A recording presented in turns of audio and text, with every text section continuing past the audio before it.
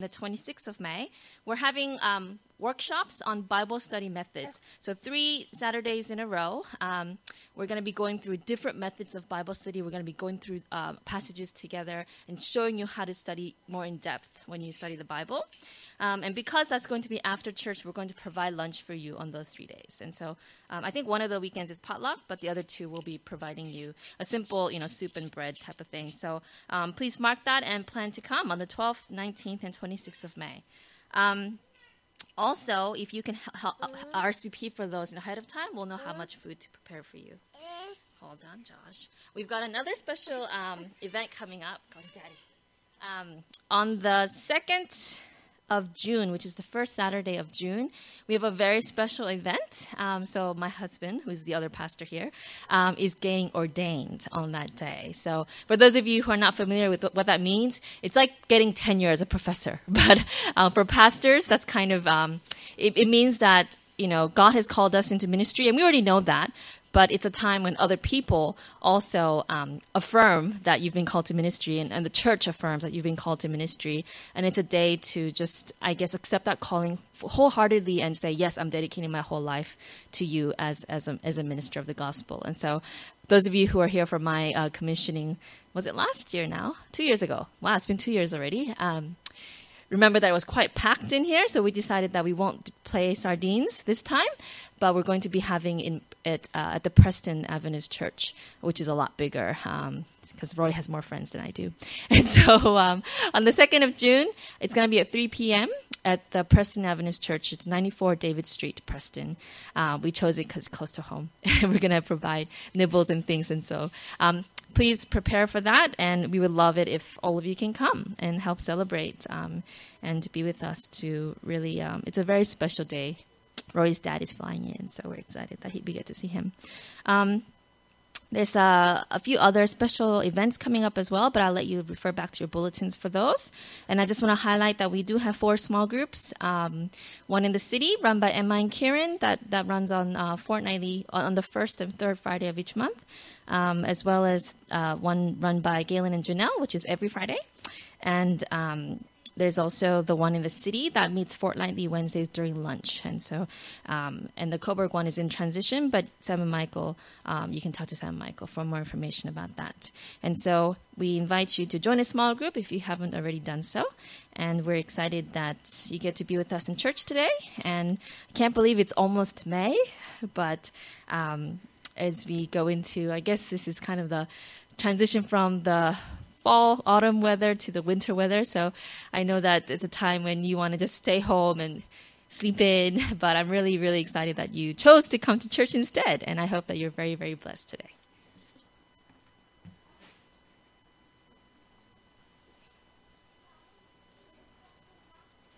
Good morning, everyone. Please join me for a word of prayer.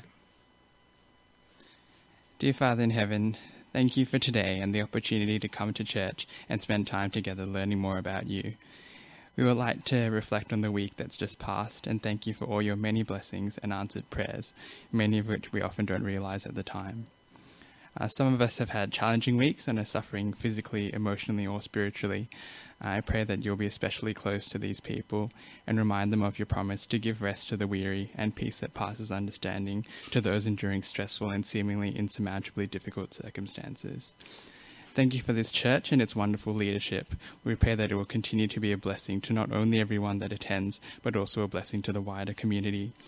Similarly, we pray that you'll bless the offerings, that they will be used well to further your work. Please be with Roy as he delivers the message today and speak through him such that we will be able to learn some practical ways to better reflect your character and be a blessing to those around us. Thank you for listening to our prayers. We pray all this in Jesus' name. Amen.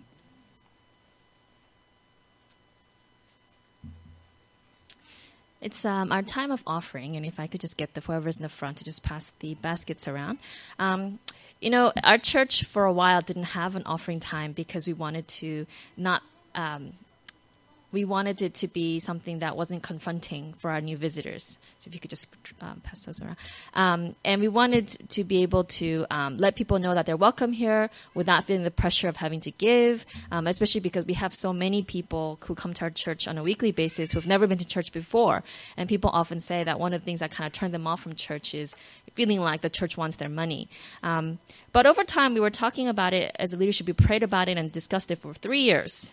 And finally, we decided, you know what? It's also an opportunity to worship. Because when we give back to God financially, it's a way that we are saying to God, God, we trust you. We trust that you're going to take care of our needs. And so we decided to have a time of offering.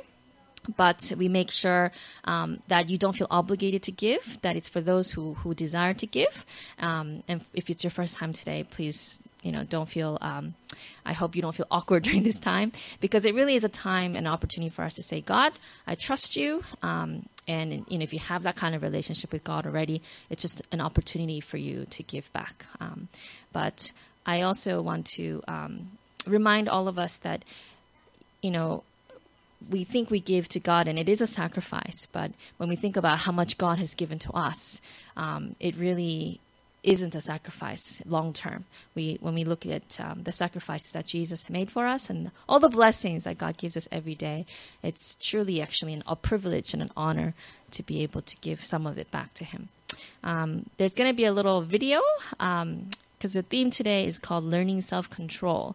And I don't know about you, but it's something that I'm still learning. And so we're going to see a short clip about some children who are learning self-control.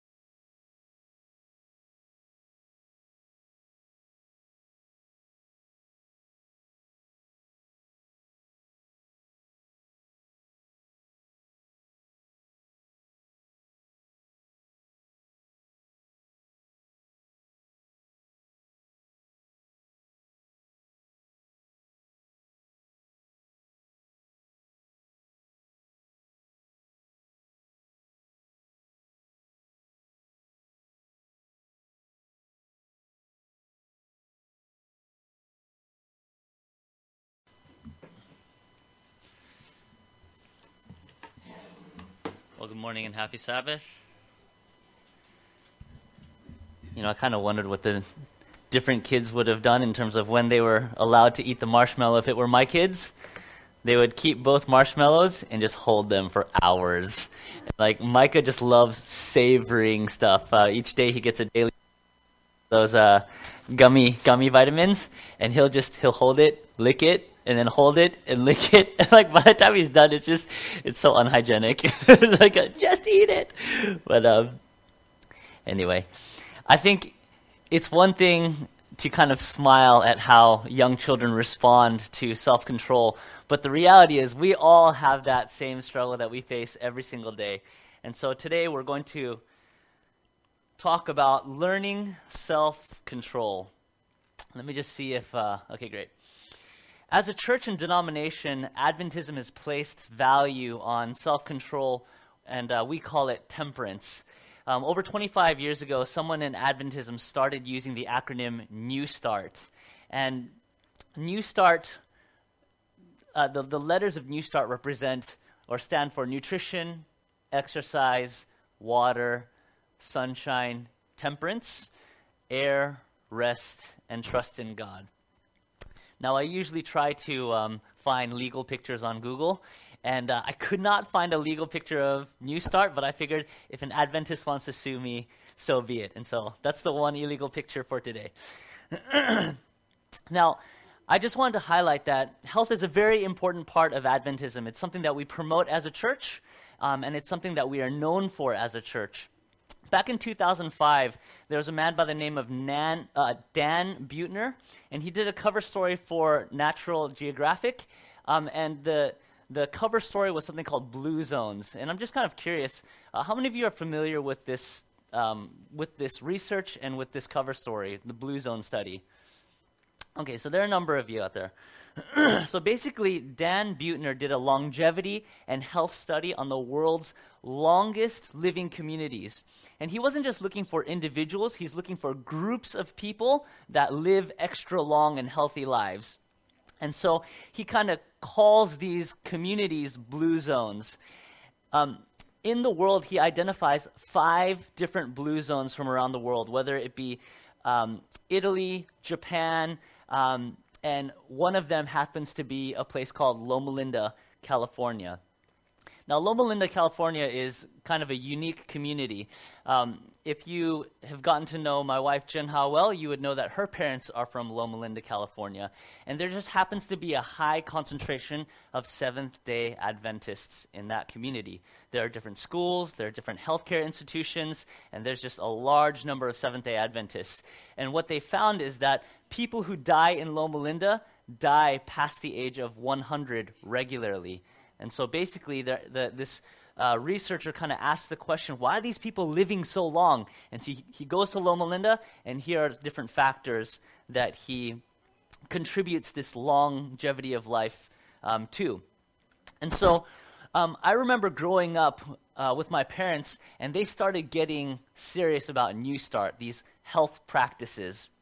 And my mom stopped serving meat, and that was a very big deal because meat tastes good. And so it was kind of like less meat, more vegetables. And that kind of meant that mealtime went from being happy time to sad time. She replaced white rice with brown rice, which is kind of like, if you're Asian, that is just a no-no. You do not take away white rice. And anyway, there was brown rice, and then pretty soon there were these black beans that were kind of in the rice. And like, beans? And that turned into red kidney beans. The beans started getting bigger, and there were lima beans in there. And it was kind of like, what are you doing to me? And I remember thinking, who came up with New Start? I want to meet this person and give him a piece of my mind. So New Start basically states that there's a relationship between your physical health practices and your spiritual, mental health as well. So physical health combined with spiritual and mental health. And so there are different facets of New Start that make up this these 8 principles of health. And what I find is interesting about this concept is that it's saying if you have better health practices, you will be mentally healthy, and you'll also be spiritually healthy as well. And so it's kind of interesting. There's some research done, and this is kind of silly because I'm going to spout off some nutrition facts, and they're like doctors and medical professionals here. But anyway, I'm going to do it anyway, and if I'm wrong, you can come and correct me later on. So apparently your brain burns into your stores of glucose when it's active. If your blood sugar is low, you're more likely to succumb to destructive impulses. Sugary foods spike your sugar levels quickly and leave you drained and vulnerable shortly thereafter. And so eating foods that provide slow burn for your body, such as whole grain rice and other slow burning calories, will give you a longer window of self-control. So that idea of nutrition is connected to temperance and mental well-being. Another one would be exercise. Exercise is also another good way to control your habits. And it seems kind of counterintuitive because you need motivation to go exercise. And so if you don't have motivation, how do you then create motivation? And the answer is go exercise, and you will develop a stronger sense of motivation. And here's why. So your body, if it moves for as little as 10 minutes, it releases something called GABA. And that's the most important inhibitory neurotransmitter that is involved in regulating self-control and mood. And so basically it allows you to kind of calm down, and it lowers your level of anxiety. And so the more active you are, the more calm you are, which is kind of counterintuitive because my son is hyperactive, and there are moments where it's like, aren't you going to calm down? But later on in his life, I believe that this principle is going to kick in. He's going to be able to tap into all those GABA stores. So what we do in our bodies impacts how our minds work. It affects our relationship with God. So today, we're going to look at what the Bible says about self-control. So here's the first passage that I'd like to look at with you. It's Galatians chapter 5, verses 22 to 25. And here's what the Bible says. But the Holy Spirit produces this kind of fruit in our lives: love, joy, peace, patience, kindness, goodness, faithfulness, gentleness, and temperance. And there's that word that we're going to be talking about today. The Bible's definition of temperance is to master one's desires. Master one's desires and passions, and especially sensual appetites. The text continues on. Those who belong to Christ Jesus have nailed the passions and desires to their sinful nature to his cross and crucified them there. So there are two things that I want to highlight in this passage. The first one is faith and self-control go hand in hand, and temperance is a result of a connection with God. The second thing that I want to highlight in this passage is that we can gain valuable lessons about self-control by looking at the example and crucifixion of Jesus. And so the author of Galatians, Paul, says, just as Jesus was nailed to a cross, if we understand Jesus' example, we too can learn how to nail our own passions to the cross. And I suppose that Paul uses this as an example because one of the greatest acts of self-control that Jesus would have faced is deciding whether or not he would die for humanity. And so we're going to look at three aspects of the crucifixion of Jesus, and I believe that there are some principles that can be pulled from Jesus' experience that can teach us how to cultivate a better sense of self-control. So here's the first strategy to cultivate self-control. Enter into a contract. Enter into a contract. What do I mean by that? Jesus locks himself into a contract to die for humanity. And what I mean is, if Jesus doesn't save humanity, he and humanity will be lost. And I think it's easy to look at the plan of salvation and say, of course, if Jesus didn't die, then we wouldn't be saved. But the reality is, if Jesus did not give himself, I believe theologically, he too would have been lost. And let me try and build a case for this. So in Luke chapter 23, if you have your white Bibles, I'm going to invite you to grab them and turn with me to Luke chapter 23. It's the third book of the New Testament: Matthew, Mark, Luke, John. For those of you who have your phones, we're just going to be skimming through the chapter. We're going to start in verse 20. Luke chapter 23 and verse 20. For those of you who are using the white Bibles, it's page 849. page 849.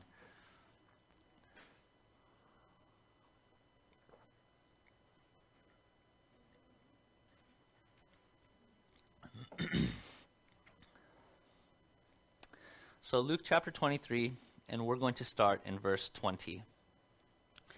So here's what the Bible says. This is the crucifixion of Jesus, and here the man who is judging Jesus' crucifixion realizes that Jesus is innocent, and he's doing everything he can to get Jesus off the hook. So, verse 20 says, Pilate argued with them because he wanted to release Jesus, but they kept shouting, "Crucify him! Crucify him!"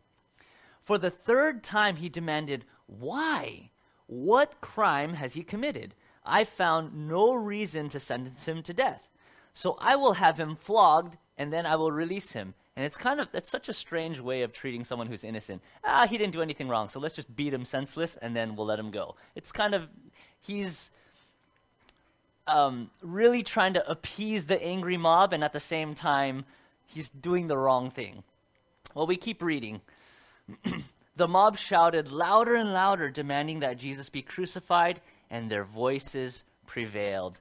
So Pilate sends Jesus to his death, and Jesus is wrongfully accused, and he gets treated like a criminal. And I want to highlight this one important part, and that's Jesus is innocent, and he still gets sent to the cross. It is an unfair act that sends him to the crucifixion. And this is going to be important here. The reality of this importance is going to come up shortly. So verse 35, it says, the crowd watched the leaders, and here's Jesus on the cross. The crowd watched, and the leaders scoffed. He saved others, they said.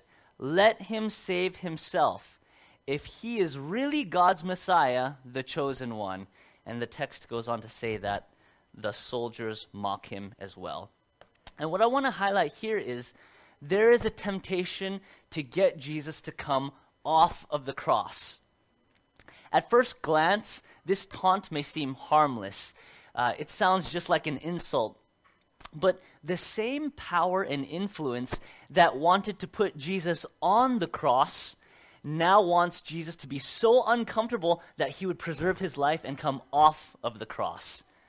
Jesus is kind of stuck between a rock and a hard place because things are so bad and unfair that it puts him on the cross, and now that same influence that put him on the cross is trying to get him to be so uncomfortable, he'll step off.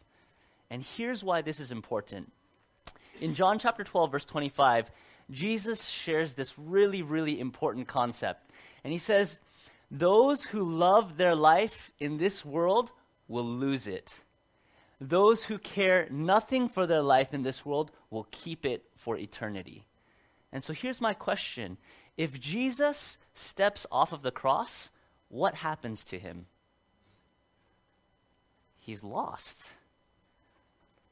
And so it's this great temptation, because I imagine Jesus doesn't like taking sin upon himself.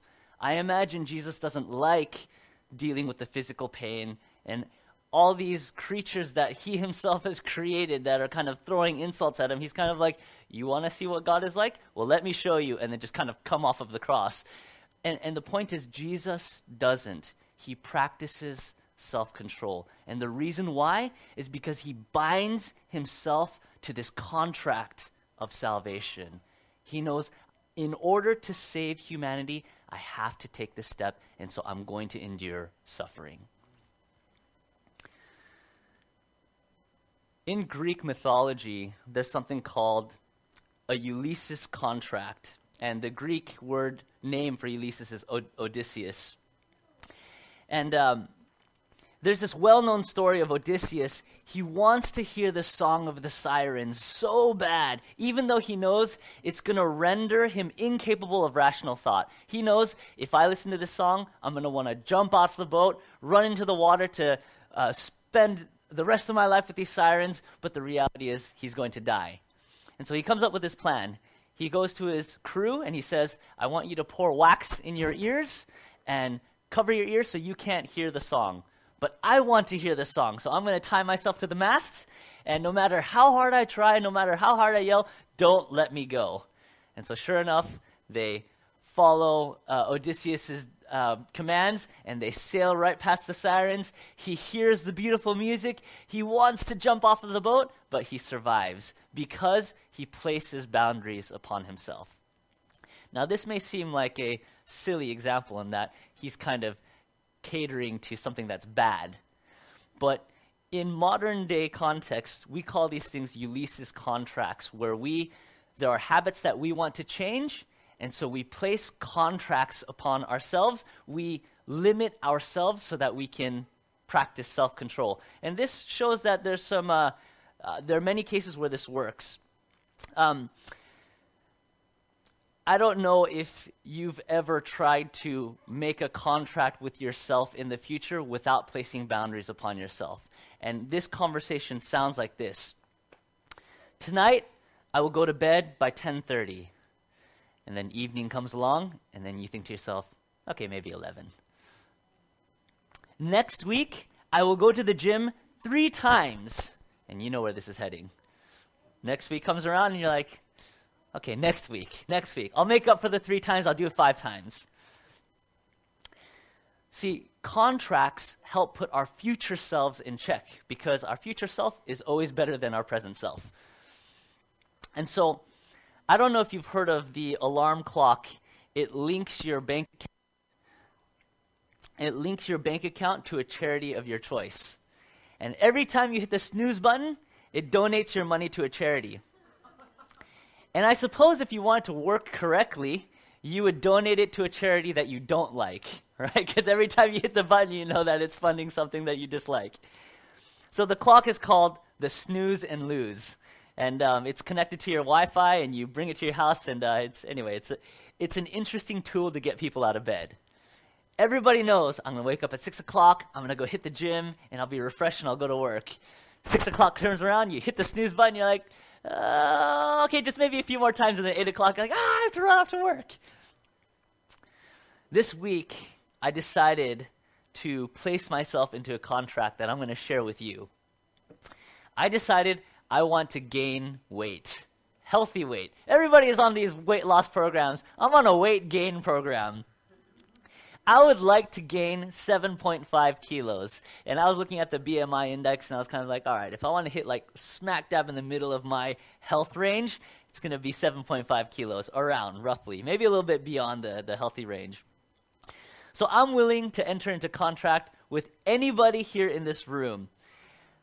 I want to hear your health goals, and I'll make a deal with you. If you reach your health goal before I reach mine, I'll give you $50. But if I reach my health goal before you, you have to give me $50. And here's where this gets interesting. The more people we get to enter into this contract, the bigger the pot grows. So imagine if there are 10 people who say, yep, I'll join that contract. Imagine $500 at stake. How motivating is that? So this is a genuine offer. If you have a health goal, and the reality is I'm not going to reach 7.5 kilos anytime soon. But so this is a long-term goal, but it's a realistic goal. I want to reach an optimum weight of 7.5 kilos more. So that's my contract. I'm offering it. You can come talk to me later on. So that first strategy is enter into a contract. Here's the second strategy. Set long-term goals. Jesus focused on and visualized his long-term goals. In Hebrews chapter 12, verses 1 and 2, the Bible says this, "Therefore, since we are surrounded by such a huge crowd of witnesses to the life of faith, let us strip off every weight that slows us down, especially the sin that so easily trips us up, and let us run with endurance the race God has set before us. We do this by keeping our eyes on Jesus, the champion who initiates and perfects our faith. Because of the joy awaiting him, he endured the cross, disregarding its shame. Now he is seated in the place of honor beside God's throne." So, Jesus is able to practice self-control and deal with the immediate discomfort of the cross, because he looks into the future and says, there's incredible joy that I can experience. And because of that goal, the immediate discomfort is something that he can bear. And so the author of Hebrews says, when you're running this race that requires endurance, that requires self-discipline, self-control, look at what Jesus did. There was discomfort, yes, but the prize was worth it. The prize was worth it. I don't know if you've heard of that phrase, heaven is cheap enough. Heaven is cheap enough. And there's always this idea of, right now in my life, it's so hard to practice my faith because of X, Y, and Z. And that phrase, heaven is cheap enough, it gets us to take our focus off of the immediate pain and focus on the eternal goal. So here, Jesus lives as an example. Jesus' long-term goal was to be with us. And here's the second part of the principle that I want to highlight. Jesus' self-control and long-term goals revolved around relationships. It wasn't just some action that he wanted to complete. His self-control and his goals revolved around relationships. A lot of times goals can be self-centered, but Jesus' self-control is motivated by his love for others. You know, fitness and health takes a lot of self-control, but most of the time the payoff is, I get a great bod. People are like, hey man, how often do you work out? And there's kind of like this vanity that's attached to physical health. And what I love about this principle here is that, yes, Jesus sets goals, but the context of that goal is relationship. My dad is probably one of the physically healthiest, that was bad English. He's a really healthy guy. and at the age of 50, he started being serious about his health. And what he started to do was he was like, look, I'm hitting my 50s. I feel like I'm getting older, and I'm just going to start exercising. So he started running. And so he headed out of the house, and the first time he went, I think he ran like 5K. And he ran 5K for a while, and then he got in touch with a running group, and then he started running 10K. And within about 6 months, he was like, hey, Roy, I'm going to go run my first half marathon. And this is at the age of 50, 51.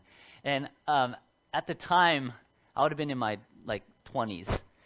And I was like, wow, I've never run 13 miles before. That's incredible. And so he ran the half marathon. He comes back, he was like, that was great. And he just got bit by the bug, and basically he upped his running to 40K, and just basically 5 days a week, he would go running 10 to 15K at a time. And he would go to these shoe stores, and you know it's serious when the shoe store sales rep asks you, how many K do you run a week? That's how they determine what kind of shoe that you're going to buy. And people are talking about 100K, 150K. And it's just kind of like, I drive 150K a week. What is wrong with you guys?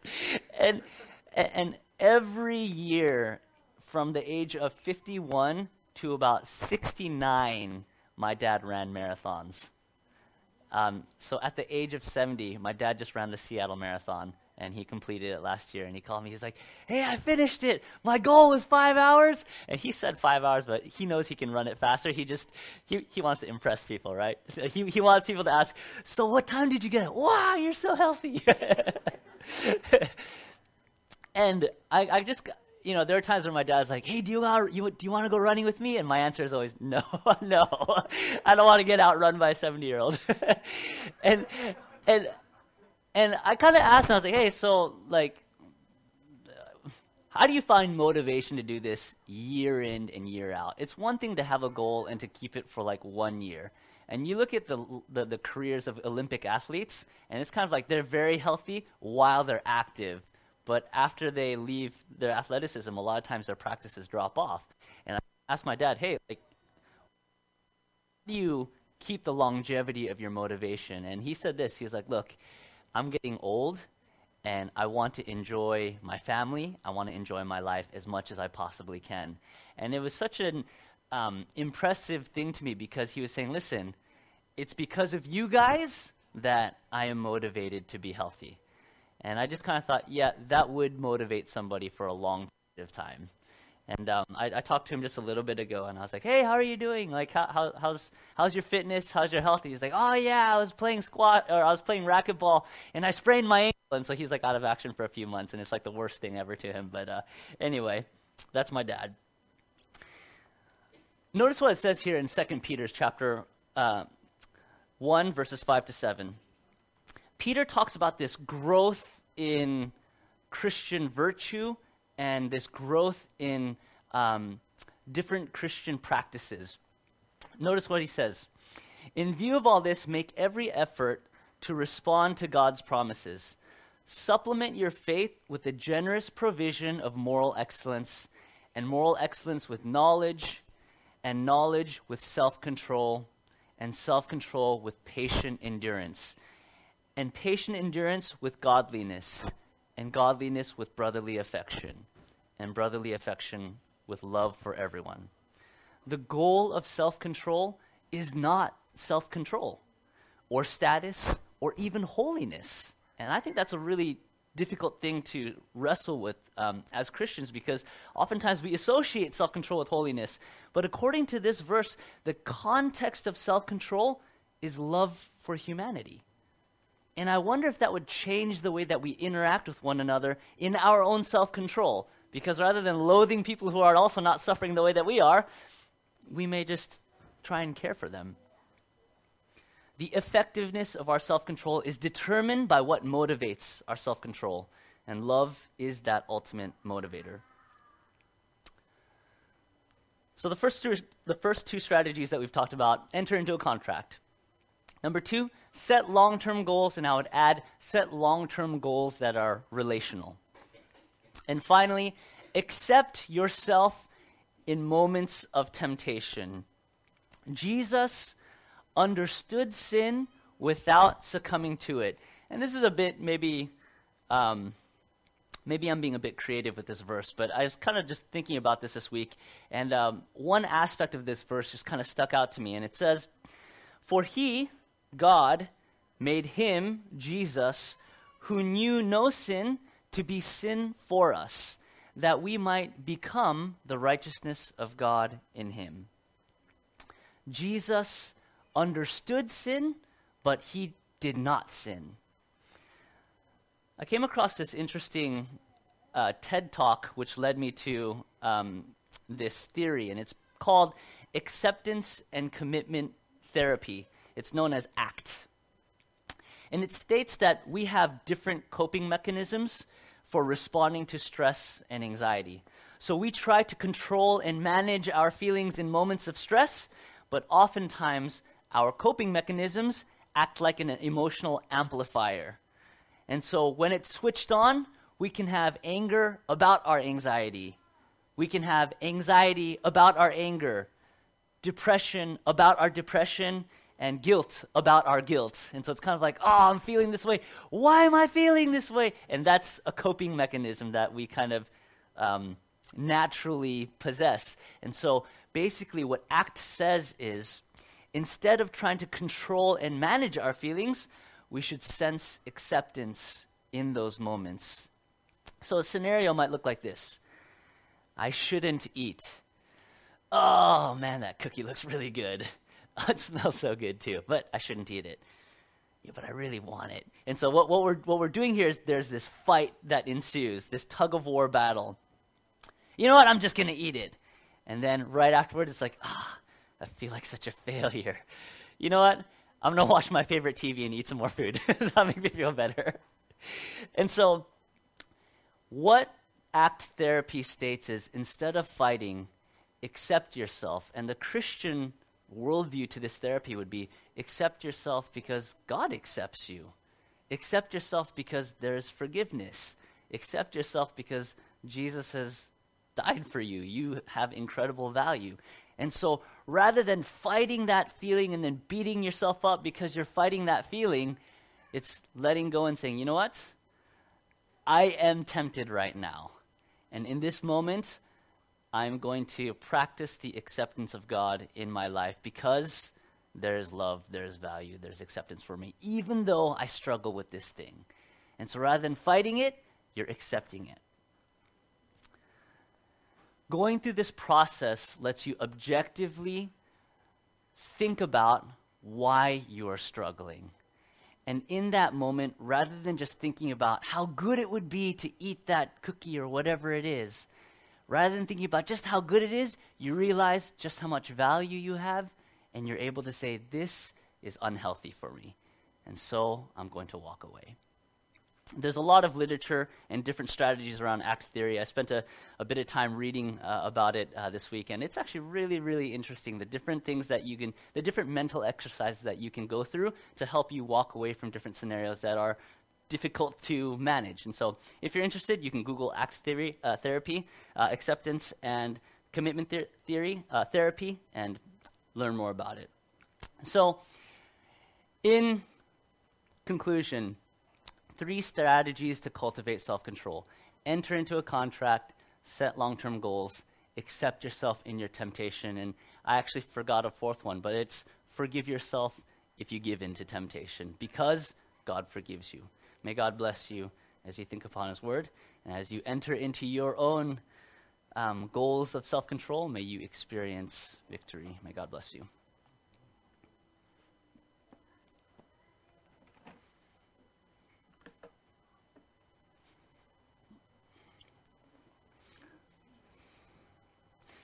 Now, I just realized there are several times where we don't always explain the video. And I think sometimes people, when it's their first time, there's a video that's playing, like, should we sing along with it? What should we do in this moment? We usually have this time of reflection where we've shared a message from God's word, and now we want to give you an opportunity to kind of reflect on what you've heard. And so there's a song that just allows you to quietly think through the music and the word that you've just heard. May God bless you as you think upon his word.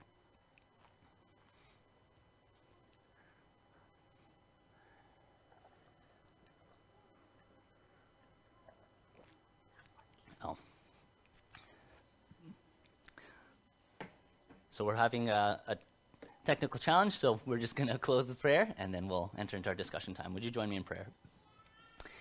Father God, we come before you today, and as we think about your ultimate sacrifice, as we think about the self-control that you practiced and the sacrifice that you gave, I pray that you would move us in our areas of life where you would have us experience freedom. And I just want to pray that as we embark upon this, these challenges, these struggles, we pray that you would give us victory, that you would give us temperance, that we would experience a deeper quality of love and purpose. We pray these things in your name. Amen. Now is the time in our service where we have discussions and nibbles. If you turn around to the video works now, so if you'd like to watch the video, it's actually a really good song, so please spend a thoughtful moment as you reflect on the words.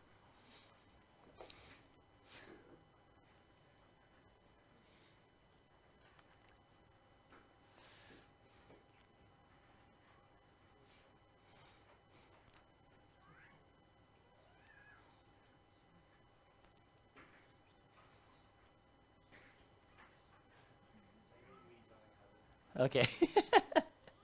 That's all right. Thank you, guys. So yeah, now for those of you who are joining us for the first time, we usually have nibbles and discussion. So if you turn around, there's some tables back there, and it's our chance as a church to get to know those of you who are visiting our church. We get to know you a little bit better, and it gives us a chance to kind of explore and discuss the message that has just been shared. There are people that write out questions that have to do with the sermon for the day. And so we'd just like to invite you, enjoy some food with us, get to know us a little bit better, and we'd love to get to know you as well. For those of you who have children, we have Children's Sabbath School right here in the conference room to my right. And we'll go into the next part of our service. Thank you for joining us.